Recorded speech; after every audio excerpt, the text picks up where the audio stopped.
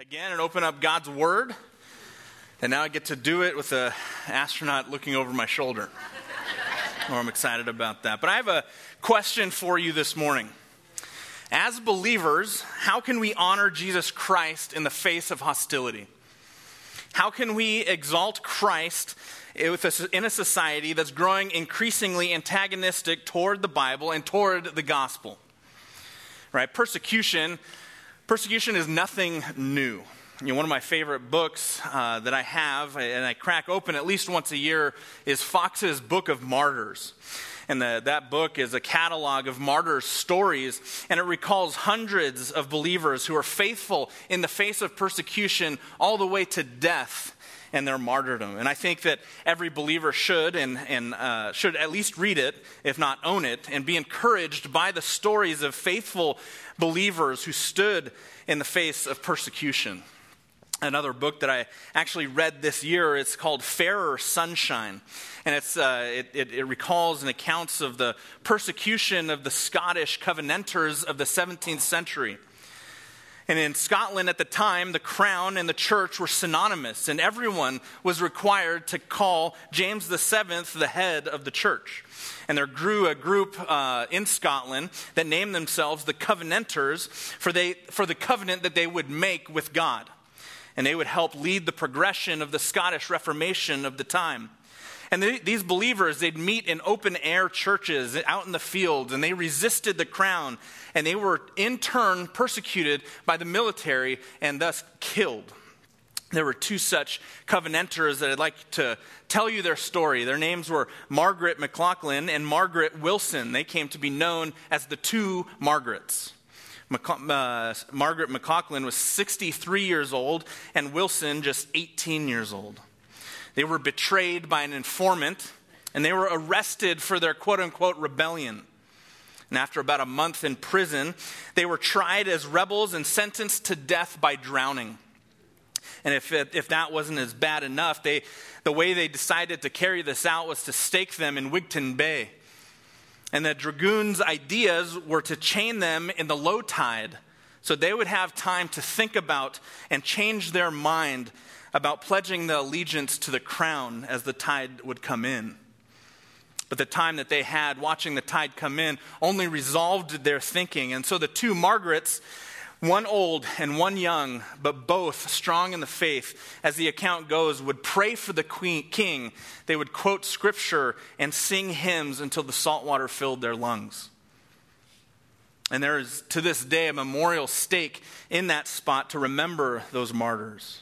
And that's just one of the stories of the accounts of martyrdom and persecution and harm that has come on believers throughout the years. And I asked myself, what was it that enabled them to stand there, watching the tide come in with every wave just approaching a little bit higher? Because they knew that they would die. And maybe we will never be asked to die for Christ, but we can be fairly certain that living for him is only going to get more and more difficult. Here we are at the tail end of Pride Month, where the sign of the Noahic covenant has been twisted and perverted to represent an unabashedly, unashamed high rebellion against God himself. Where if you don't celebrate the rebellion, then you are a bigot, you're a misogynist, you're a homophobe. In a message a few years ago, a local pastor put it this way, and I quote, "Christians are now the minority, but Christ is our king. Scripture is our law. Now, in ways that have not been true in the past, Scripture and the laws of our country are colliding head on, and we're going to feel it. We are the target now. We are in the bullseye, and there's no deception that this is truly how it is. There will be a barrage of persecution. These are going to be very challenging days, but we will not bow. We will be gracious, yes. We will be loving, but we will render to God that which is his," unquote. And as we turn our attention to Scripture, do you remember why Peter is even writing this book? You'll find it in 1 Peter chapter 5, verse 12. He says, "I have written to you briefly, exhorting and testifying that this is the true grace of God. Stand firm in it. Stand firm. That's the whole point of this book. Stand firm in the gospel. Stand firm in the grace of our Lord. Stand firm in the lordship of Christ. So how can we honor Christ in a society that hates him and hates those who love him? And if you're new with us, just to summarize the book, Peter is writing to a church that is currently being persecuted. And the apostle makes it clear as he lays out how to stand firm, and he gives the church 4 pillars to stand on. First, as they live in this hostile environment, Peter wants them to remember their salvation in chapter 1. Remember. They're to remember on a daily basis the gospel of grace. Remember what God has done for them. Remember that he caused them to be born again. Second pillar, Peter reminds them that the church is called to submit.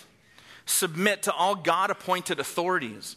Right? Christians were not to be making waves or be rebellious, but submit to those authorities unless they ask you to sin. But otherwise, you submit to those authorities in your life. And you see that in chapters 2 and 3. And then he tells them that you need to suffer, or at least be willing to suffer like Christ. Christians are to follow Christ's example in suffering. Jesus was persecuted unjustly, and so you'll be persecuted unjustly. Follow his example and respond the way that he responded. And finally, as he wraps up the epistle in chapter 4 and 5, in the local church, he tells them to serve. To serve. They're to give themselves away to one another. Have this attitude with one another in this type of community where it's not all about oneself. It's all about the other person. It's all about Christ being exalted. And as I give myself away, I am now a vessel of his glory. And so you could summarize the whole book of 1 Peter with those 4 S's: salvation, submission, suffering, and serving. And our passage this morning is in the suffering portion of the book. So let's stand as we read our passage together, 1 Peter chapter 3, verse 13 through 17. Follow along as I read, for this is the word of the Lord. Who is there to harm you if you prove zealous for what is good? But even if you should suffer for the sake of righteousness, you are blessed. And do not fear their intimidation, and do not be troubled. But sanctify Christ as Lord in your hearts, always being ready to make a defense to everyone who asks you to give an account for the hope that is in you, yet with gentleness and reverence. And keep a good conscience, so that in the thing in which you are slandered, those who revile your good behavior in Christ will be put to shame. For it is better, if God should will it so, that you suffer for doing what is right, rather than for doing what is wrong. You may be seated. This morning, we're going to be looking at how to conduct ourselves in a hostile world. And we're going to see 6 helps in a hostile world. Those are the 6 points of your notes. We're going to see 6 safeties to navigate the war zone, 6 securities to take to the bank. However you want to put it, there's 6 components to living in a hostile world for Christ. So let's start in verse 13 with point number 1. How do we stand firm in a hostile world? First, we need to passionately practice performing good. Passionately practice performing good. And it may sound like I stole this point from Jeremy's sermon last week. And yes, I did. I did it because Peter he picks up right on the same theme. He asks a rhetorical question in verse 13. He says, who is there to harm you if you prove zealous for what is good? Basically, he's saying, who is going to persecute you if you do what is right? And it's an obvious answer, right? All things being equal, and if we're talking about normal circumstances across the board, the answer is no one. No one's going to persecute you, right? Because normally it's the evildoers who are persecuted and judged and punished by their government, not those who are pursuing good or doing good to their neighbors. And Peter asks, well, who is going to harm you? Who is going to be hostile to you when you do what is right? And we get this, right? I mean, generally speaking, if you serve one another or serve other people and do good towards other people, you won't be punished, right? If you help those in need, usually someone is there to help you when you're in need. If you pay your credit card on time, usually you don't have financial trouble, Right? If you exercise and take care of your body, usually you have a long, healthy life. And so there's this idea that this active goodness towards others disarms those who might otherwise be hostile towards you. And I want to emphasize again what Peter says here and what Jeremy affirmed last week, and I'm going to say it again this morning, that this is not some type of moralistic, kumbaya, take care of your fellow man, pseudo-Christianity. That's not the goodness that he's talking about. Peter here is talking to regenerate believers who have been born again, who pursue goodness because of the inward change the Spirit has done in their hearts. Listen, you are saved unto good deeds. You are not saved by your good deeds. Let me say it again. It's so important that we understand this. You are not saved, you are saved unto good deeds. You are not saved by your good deeds. And a small survey of the New Testament, it shows us what these good deeds look like. Listen as I read. 2 Corinthians chapter 9, verse 8 says this: God is able to bless you abundantly so that in all things, at all times, having all that you need, you will abound in every good work. Colossians chapter 1 verse 10 states that as you walk in a manner worthy of the calling of the Lord, you will bear fruit in every good work and multiply in the knowledge of God. Paul tells Timothy in 1 Timothy chapter 6 verse 18, command them to do good. Be rich in good deeds, and be generous and willing to share. Similarly, in Titus chapter 2, verse 7, Paul tells Titus, in all things show yourself to be an example of good deeds with all purity and in doctrine. And the Apostle James in his epistle asks, who is wise among you? Well, let him show it by his good conduct and his works in gentleness, in the gentleness of wisdom. John, he's consistent with the rest when he exhorts us in 3 John verse 11, the one who does good is of God. And so back in 1 Peter chapter 3, he's saying that the passionate lifestyle and the pursuit of doing good has a way of restraining or disarming the most hateful of enemies. But many of us, out of pride or self-righteousness or fear, we've isolated ourselves from the world. We barely do any good deed for anyone, especially those who are lost that are around us. So it's a worthy task this morning to ask yourself, when was the last time that you actually did a good deed? And here's the important part of the question that you're going to ask yourself. When's the last time you did a good deed for someone else for the purpose of manifesting Christ to the lost? You're going to have to ask yourself that. Because after all, that's exactly what Christians do. We do good deeds because it is Christ who has purposed those good deeds for us to accomplish. And Peter says we have to be passionately zealous for this. Zealous just means enthusiastic. You're caught up in it. You're excited about the next opportunity that comes across your path to share Christ with someone. True Christians make it a habit not to pursue evil, but to habitually practice good. And so I mentioned, there are exceptions to the rule sometimes. And so what are we to do when those exceptions in life come? That leads us to our second point this morning. Our second way to live in a hostile world is to be happy to suffer for what is right. We need to be happy to suffer for what is right. Look at verse 14. But even if you should suffer for the sake of righteousness, you are blessed. Listen, life isn't fair.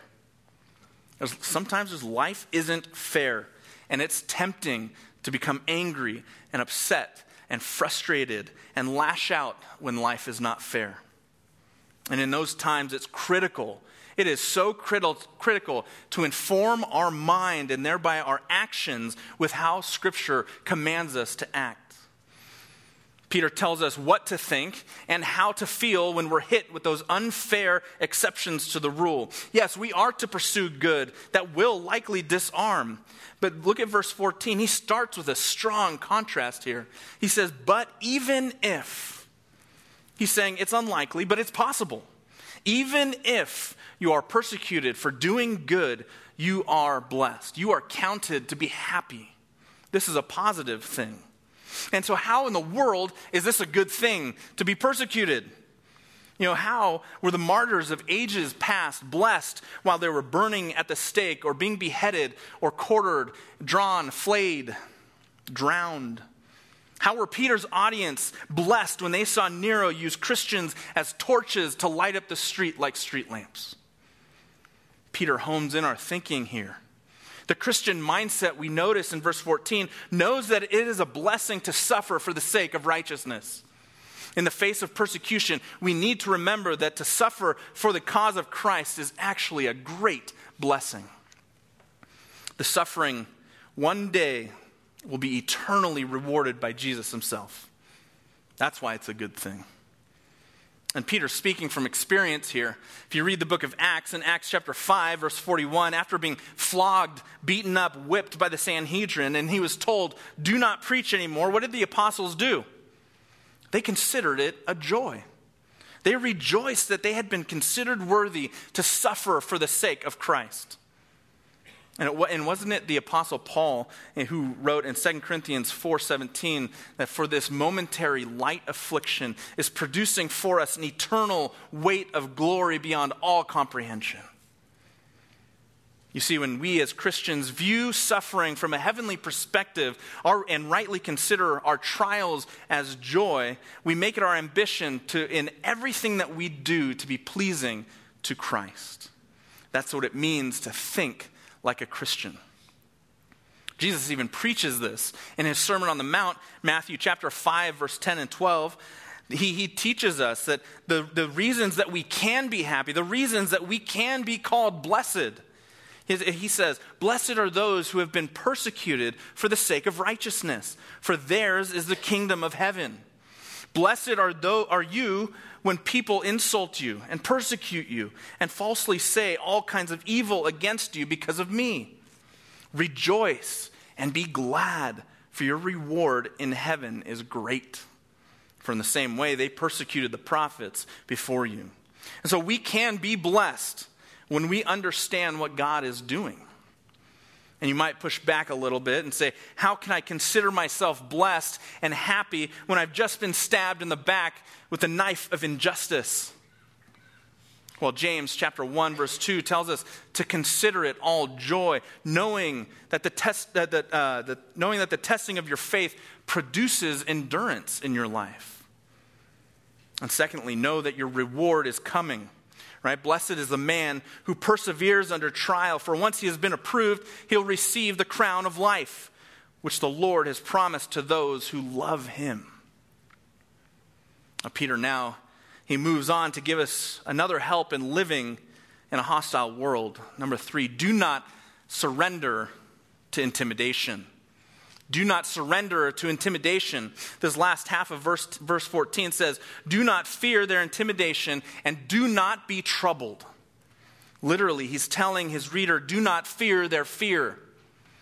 They're trying to intimidate you. They are trying to make you afraid.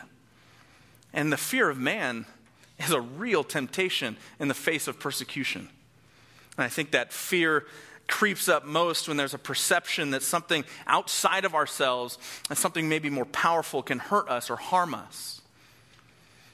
I recently competed in a Brazilian jiu-jitsu competition. And for those of you who don't know what jiu-jitsu is, it's a grappling martial art. That's why on occasion I'm limping around church. But the thing to understand about these competitions is that the participants span a huge range. On one side, you have hobbyist practitioners on the one end, and on the other, you have serious competitors who have sponsors, and they train 7 days a week. I have no sponsors, by the way. And as I was waiting in the bullpen at the competition with the other men who are my age and my rank and my weight, there were some intimidation tactics at play. It was as if I was about to go to war, and the nerves start building up. And I understand that I'm not a small man, but one of the guys had headphones on, and his hands were the size of bear paws, and he stood a couple inches taller than me, and he turns and he says to me, I didn't know they were going to let me fight the lightweights. Oh man, He was trying to make me fear his intimidation. The word fear Peter uses here is where we get our word phobia. Right? Don't fear their intimidation. Don't be seized with terror and run away. God tells us don't run away from suffering. Don't flee. Don't go dark. Don't go off grid. Don't join the exodus out of California. Don't fortress yourself in your home and find rest in your comfort. Peter says, don't worry about what will happen to you. Don't be troubled.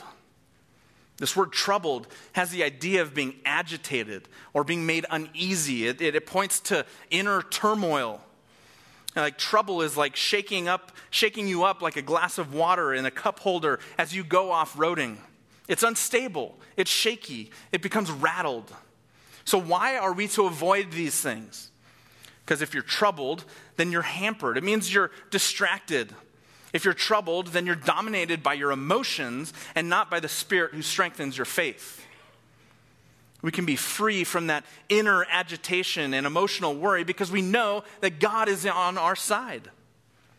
And we must remember that we are not the first generation to be persecuted for the faith that we proclaim.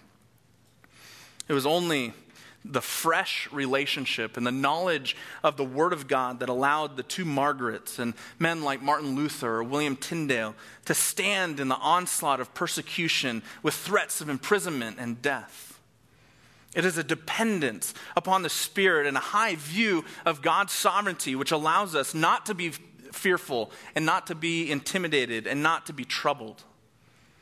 Right, it can be unnerving to think about the fact that there might be a time, and there might be a time coming soon, where there might be people who would harm us, imprison us, kill us, inflict harm on those whom we love because of the faith that we proclaim. Those are real concerns. And they can cause our hearts to grow anxious if we allow our minds to be preoccupied with them. But instead of being instead of letting fear rule your emotions, we need to be preoccupied with Christ as our Lord, and your persecution will then be put in perspective rather quickly. And that's what Peter contrasts for us in verse 15. Look at it. But sanctify Christ as Lord in your hearts. This is our fourth help to living in a hostile world. Follow Christ alone as master. Follow Christ alone as master. This word sanctify here basically means to set apart, to honor, to treat as holy. And Peter's point is this: rather than succumbing to the fear of man, believers are called to operate out of a holy reverence for Jesus Christ. You see, a holy fear of God delivers us from the sinful fear of men. Christ is our King. Christ is our sovereign. Christ is our master. Christ is our Lord. And so when the world demands that we be fearful, intimidated by its ungodly agenda, our response is to then refuse, because we do not serve this world. We serve Christ and Christ alone. Listen, church, we cannot serve two masters. We cannot serve two masters. When you become a Christian, listen to what Paul writes in Romans 10:9. If you confess with your mouth that Jesus is Lord and believe in your heart that God raised him from the dead, you will be saved. When you become a believer, Christ becomes Lord of your life. You submit to that fact. And I fear that there's a confusing or unbiblical understanding of salvation that's prevalent within American churches and our culture, and maybe even in this room, where you believe that you can just believe in God but not submit to him as Lord. You cannot believe today and then get serious about him 5 years down the line. You can't do that and call yourself a Christian. Christians sanctify Christ in their hearts as Lord. You cannot divorce Jesus from being God and Lord over your life. You become a believer when you accept Christ Jesus the Lord. Not just the Christ, but the whole Christ. One preacher illustrated it this way: if I came to your door and knocked, and you came and said, "Who is it?" And I said, "Hey, it's me, it's Matt Davis." And you say to me, "Matt, come in. But Davis, you stay out." right? You can't do that. It's impossible. It's the same way with Christ Jesus the Lord. And I want to spend some serious time understanding what it means to have Christ as Lord of your life. Because it's in Philippians chapter 2 where Paul writes that God bestowed on him, that is Jesus, the name which is above every name, so that at the name of Jesus every knee will bow, of those who are in heaven and on earth and under the earth, and that every tongue will confess that Jesus Christ is Lord, to the glory of God the Father. That means then that he is the head, he is the master, he is the chief, he is the king, he is the authority, he is preeminent in all things. And if you look at your life and it's not obvious who your master is, you need to take some serious, sober stock of your life. You might ask, well, how will I know that Jesus is Lord of my life? Well, first off, you'll obey him. You'll obey him. Obviously, there's going to be times where we don't do it perfectly, but slaves, they desire to please their master. The trend is that you're obedient. But even when you fail, your heart's desire is to please the master. So you will obey Jesus in all things. You'll know if Jesus is Lord of your life, if there's a willingness to do anything for Christ. If there's a willingness to do anything for Christ. In Luke chapter 14, Jesus lays out the cost of being a disciple of Christ. And he says that I must deny myself.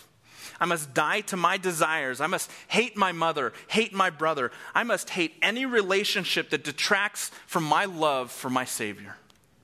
I must be willing to sell everything that I have for Christ's sake.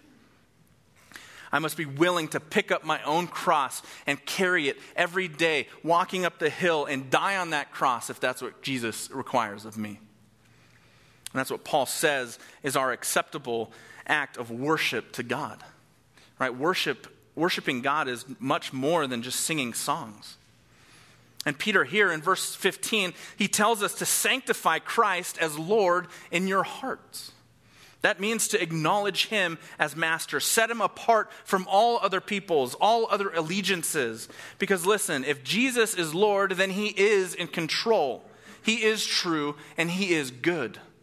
Doesn't that put suffering into perspective? So with a hostile world confronting you, he's doing it for your good, right? That's what Romans 8:28 says, that for we know that God causes all things to work together for good to those who love him and are called according to his purposes. So we can trust Jesus' word when we take the gospel to our neighborhood, to our community, to our city, to the nations. And Jesus' promise, right? Lo, I am with you always, even to the end of the age.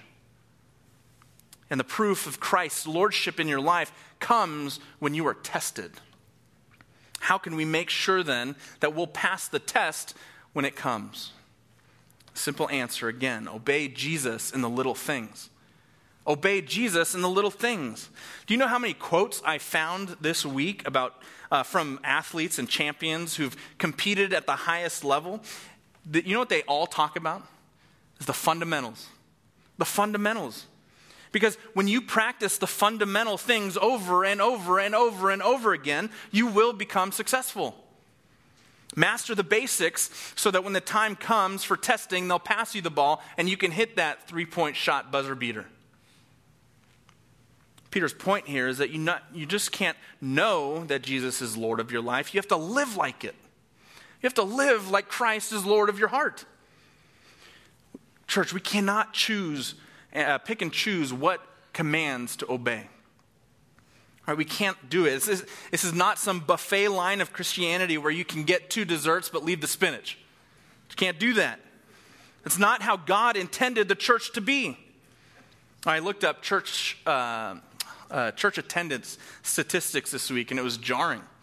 30% of pastors, according to a Lifeway research study, consider regular attendance being 2 Sundays a month.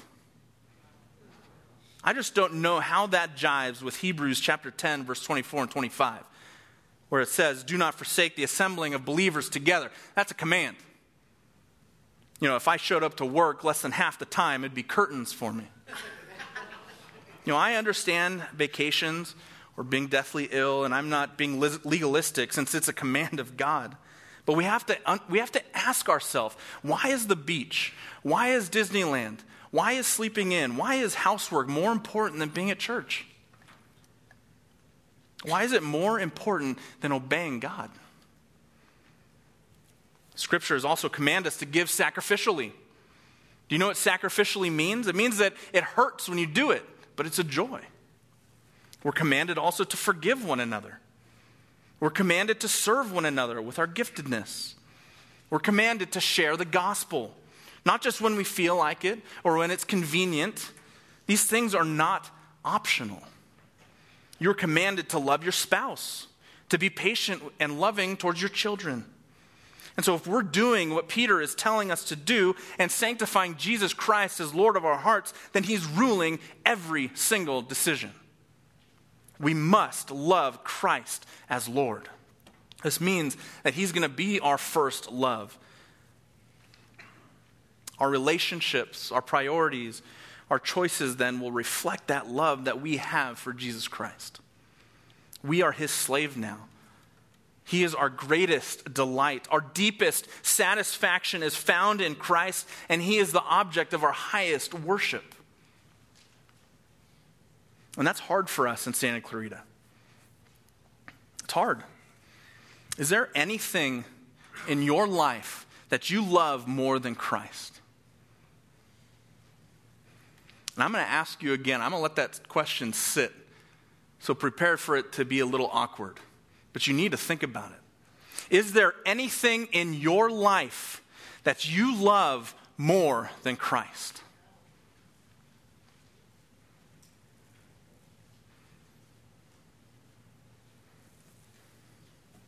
Car? House? Financial security? Career? Children? Sports? Your spouse? The way you look? What kind of books you read? Your health? Where you go to school? How many likes you get? Politics? Is there anything in your life that you love more than Christ? Frankly, we live in a culture that's very confused when it comes to even family in the church. You ever heard the phrase family first? You know, it's family above everything. You know, church, we have to get this right. It's Christ first. It's Christ first. He is the Lord. And when persecution comes and we value our kids more than we do Christ, we will compromise God's word for the sake of our kids. If our financial security is threatened and we value that more than Christ, when the heat comes, you will not stand firm for Christ. I guarantee it. And if you are a believer here today and there's anything else that's sitting on the throne of your heart other than Jesus Christ himself, then repent and ask the Lord to bring you back to your first love. This is something that you do in the internal recesses of your heart. We do this by being saturated with his word. And this is not some sort of formulaic Christianity that we can just check boxes in. This is a relationship with Christ, a personal relationship that you can and that you should adore more than anything this world has to offer. I prayed hard this week not to make this feel like a lashing, but a loving exhortation and a genuine appeal to your heart to examine it with the scriptures. And I say these things that knowing that I've had to grapple with these questions in my own heart this week. And so far, we've seen in order to honor Christ in a hostile world, we're to passionately practice performing good. We're to be happy to suffer for what is right. We are not to surrender to intimidation. And we're to follow Christ alone as master. And so just to summarize those things, we're to act like Christians, right? You're to think like Christians. And now our fifth help coming up in how to live in a hostile world, we're now to speak like Christians. Speak like Christians. Number 5, be prepared to give an answer. Look at 1 Peter 3:15. after we sanctify Christ as Lord in your hearts, always being ready to make a defense to everyone who asks you to give an account for the hope that is in you, yet with gentleness and reverence. So let's break this down into some bite-sized chunks to understand what Peter's saying here. See, we have a message that we've been commissioned to deliver to an unbelieving world around us. So how are we to do it? Well, first, we need to be prepared. We must be prepared. We need to be ready to give a defense. Well, who are we supposed to give a defense to? Well, anyone, anywhere, anytime. We have to be prepared. We need to be ready to give an answer. And our word apologetics, when you think about apologetics, meaning the defense of the faith, it has its root in the Greek word that Peter uses here. And in this context, it's referring to being able to give a clear and credible answer for what you believe and why you believe it. And I think Peter really has the individual in mind here. Right? It's a personalized defense using your own testimony of the hope that's within you. And the phrase, always ready, it indicates that believers ought to be prepared for all and every kind of these encounters. Remember, persecution is coming. Persecution's coming. So let's get ready so that we're not caught off guard when someone asks us what we believe or why we believe it. And naturally, you should be asking yourself then, am I ready? Am I ready to give a defense? When you're at work or a neighbor asks you about your Christian values, are you ready? When your kids come to you and ask you about heaven, are you ready? When someone asks you to make sense about what they're seeing on the news, famine, wars, dictatorships, are you ready?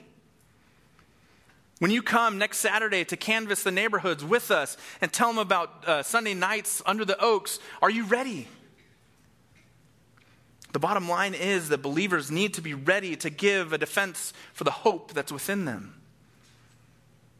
How about the times when you stayed silent and should have spoken up, but you said nothing?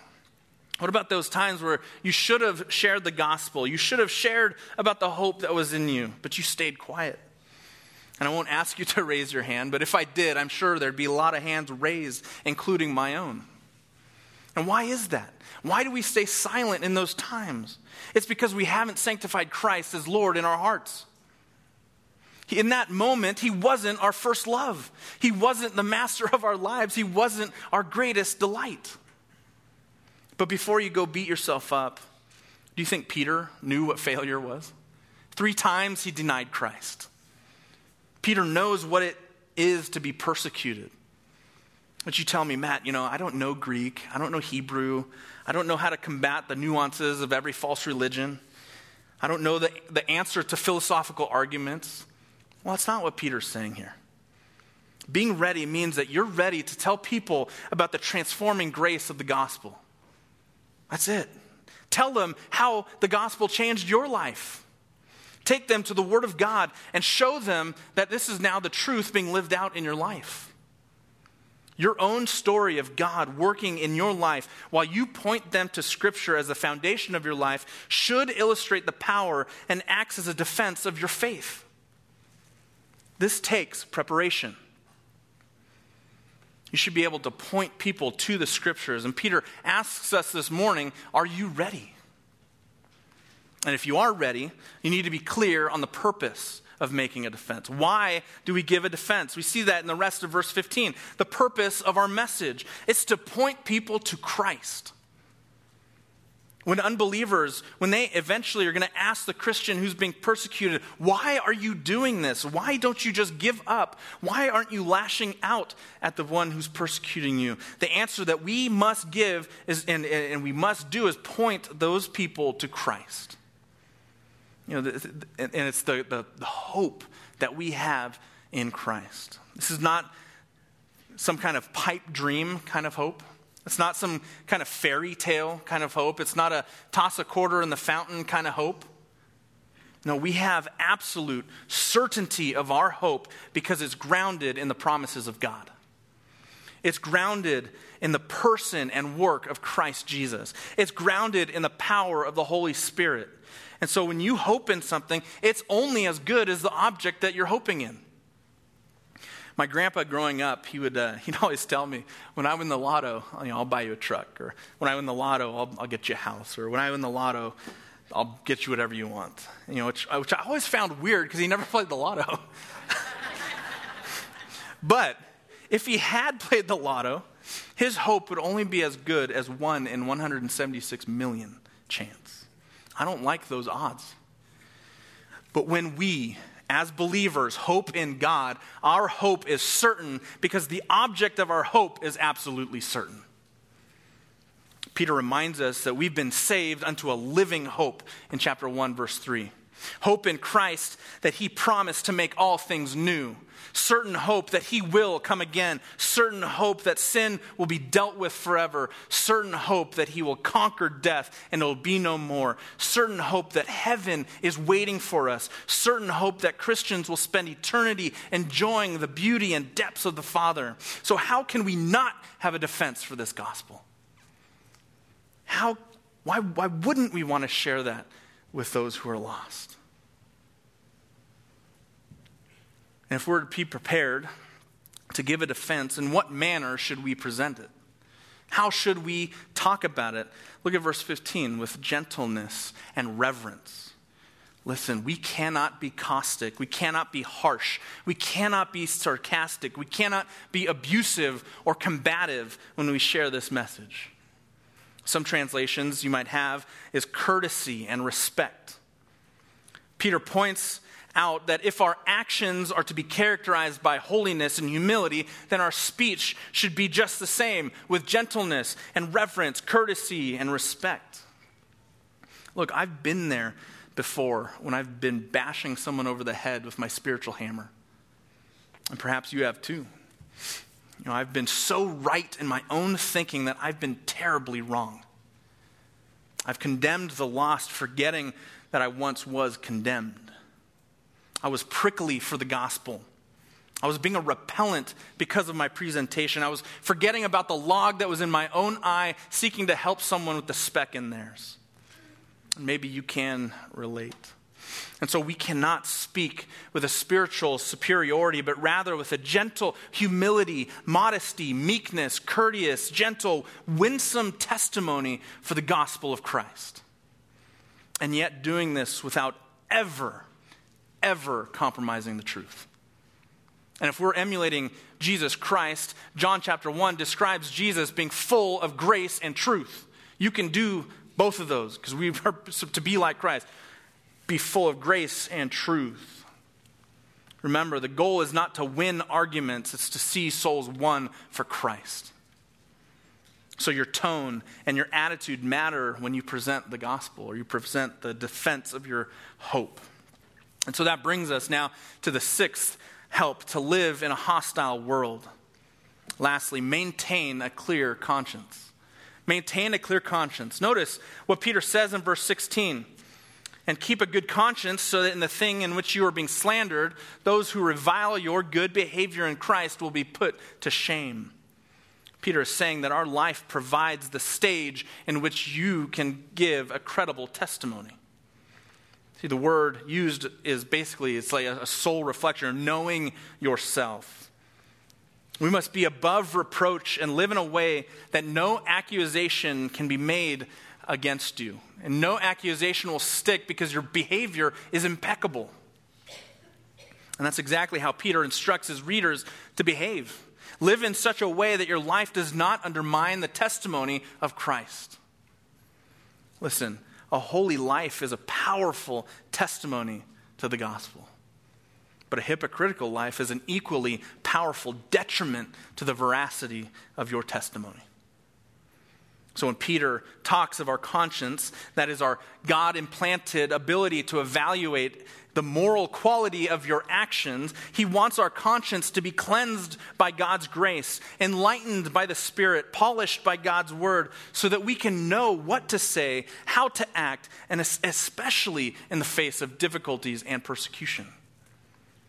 And another application this morning is going to God in prayer and asking him if there be anything that you need to repent of. Is there anything that you need to make right with the Lord? And if you bring something to mind, then you deal with it. You deal with it biblically. If it's personal sin, you deal with it. Private sins, deal with it. Public sins, deal with it through repentance. And Peter gives us the reason for this. Verse 16 says, so that. Whenever you see so that, it's a purpose statement. Right? If we are prepared, if Christ is our first love, and my conscience is clear, which means I'm prayed up and dealing with all the known sins, what will happen? Look at verse 16. That those who revile your good behavior in Christ will be put to shame. So how are the believers in the first century being slandered and reviled? Well, they were being called cannibals for eating and drinking the blood of Christ. These rumors started circulating, and malicious lies crept into the zeitgeist and made life so difficult for those early believers. But when we act the way that Peter lays out, with a submissive heart and a ready answer and a gentle spirit and a clear conscience, then these rumors have no legs to stand on. But when we act, the people lying and viciously attacking will be put to shame and ultimately disgraced. And it's crucial, as he wraps up in verse 17, that we suffer for doing what is right rather than for doing what is wrong. And that's just common sense. Look at verse 17. For it is better if God should will it so that you suffer for doing good, for doing what is right rather than for doing what is wrong. This brings us back to the key issue, right? There's two types of suffering. One for acting like Christ, and one where you act out in the flesh. And if you want to be like Christ, then suffering will come. It means that you will be rejected and betrayed at some point. And sometimes when that happens, we're surprised. Why? Should you be treated better than Christ? Remember, if your conscience is clean and Christ is your master, it will silence the slanderers, and it will be a powerful witness to the critics and onlookers. So as we bring all this together, we ask the question again, how can Christians honor Christ in the face of a hostile world? This morning we looked at 1 Peter chapter 3, 13 through 17 in order to answer that question. Our behaviors, our actions, our thinking, our words, our testimony must reflect Christ. Even if the world around us hates us, we are called to act like Christians, not returning evil for evil, but following the patient, humble example of our Lord. And even if people should threaten us, we will not fear. For we will be passionately pursuing good, happy to suffer for what is right. We will not surrender to intimidation. Christ will be on the throne of our hearts. We will always be ready to give an answer, all the while keeping a clear conscience. And so Peter's exhortation here is very simple and very straightforward. And really, when you think about it, when persecution comes, is it any different than how we are to act day to day? No. Christy and I, we had a framed poster in our apartment early in our marriage, and the slogan was made popular in World War II. It's keep calm and carry on. Listen, if we are sanctifying Christ as Lord in our hearts, Lord of our thoughts, Lord of our lives, then we can keep calm and face a hostile world that is against us, because no matter how much we might suffer for him, it is nothing in comparison to what Christ has suffered for us. Let's pray.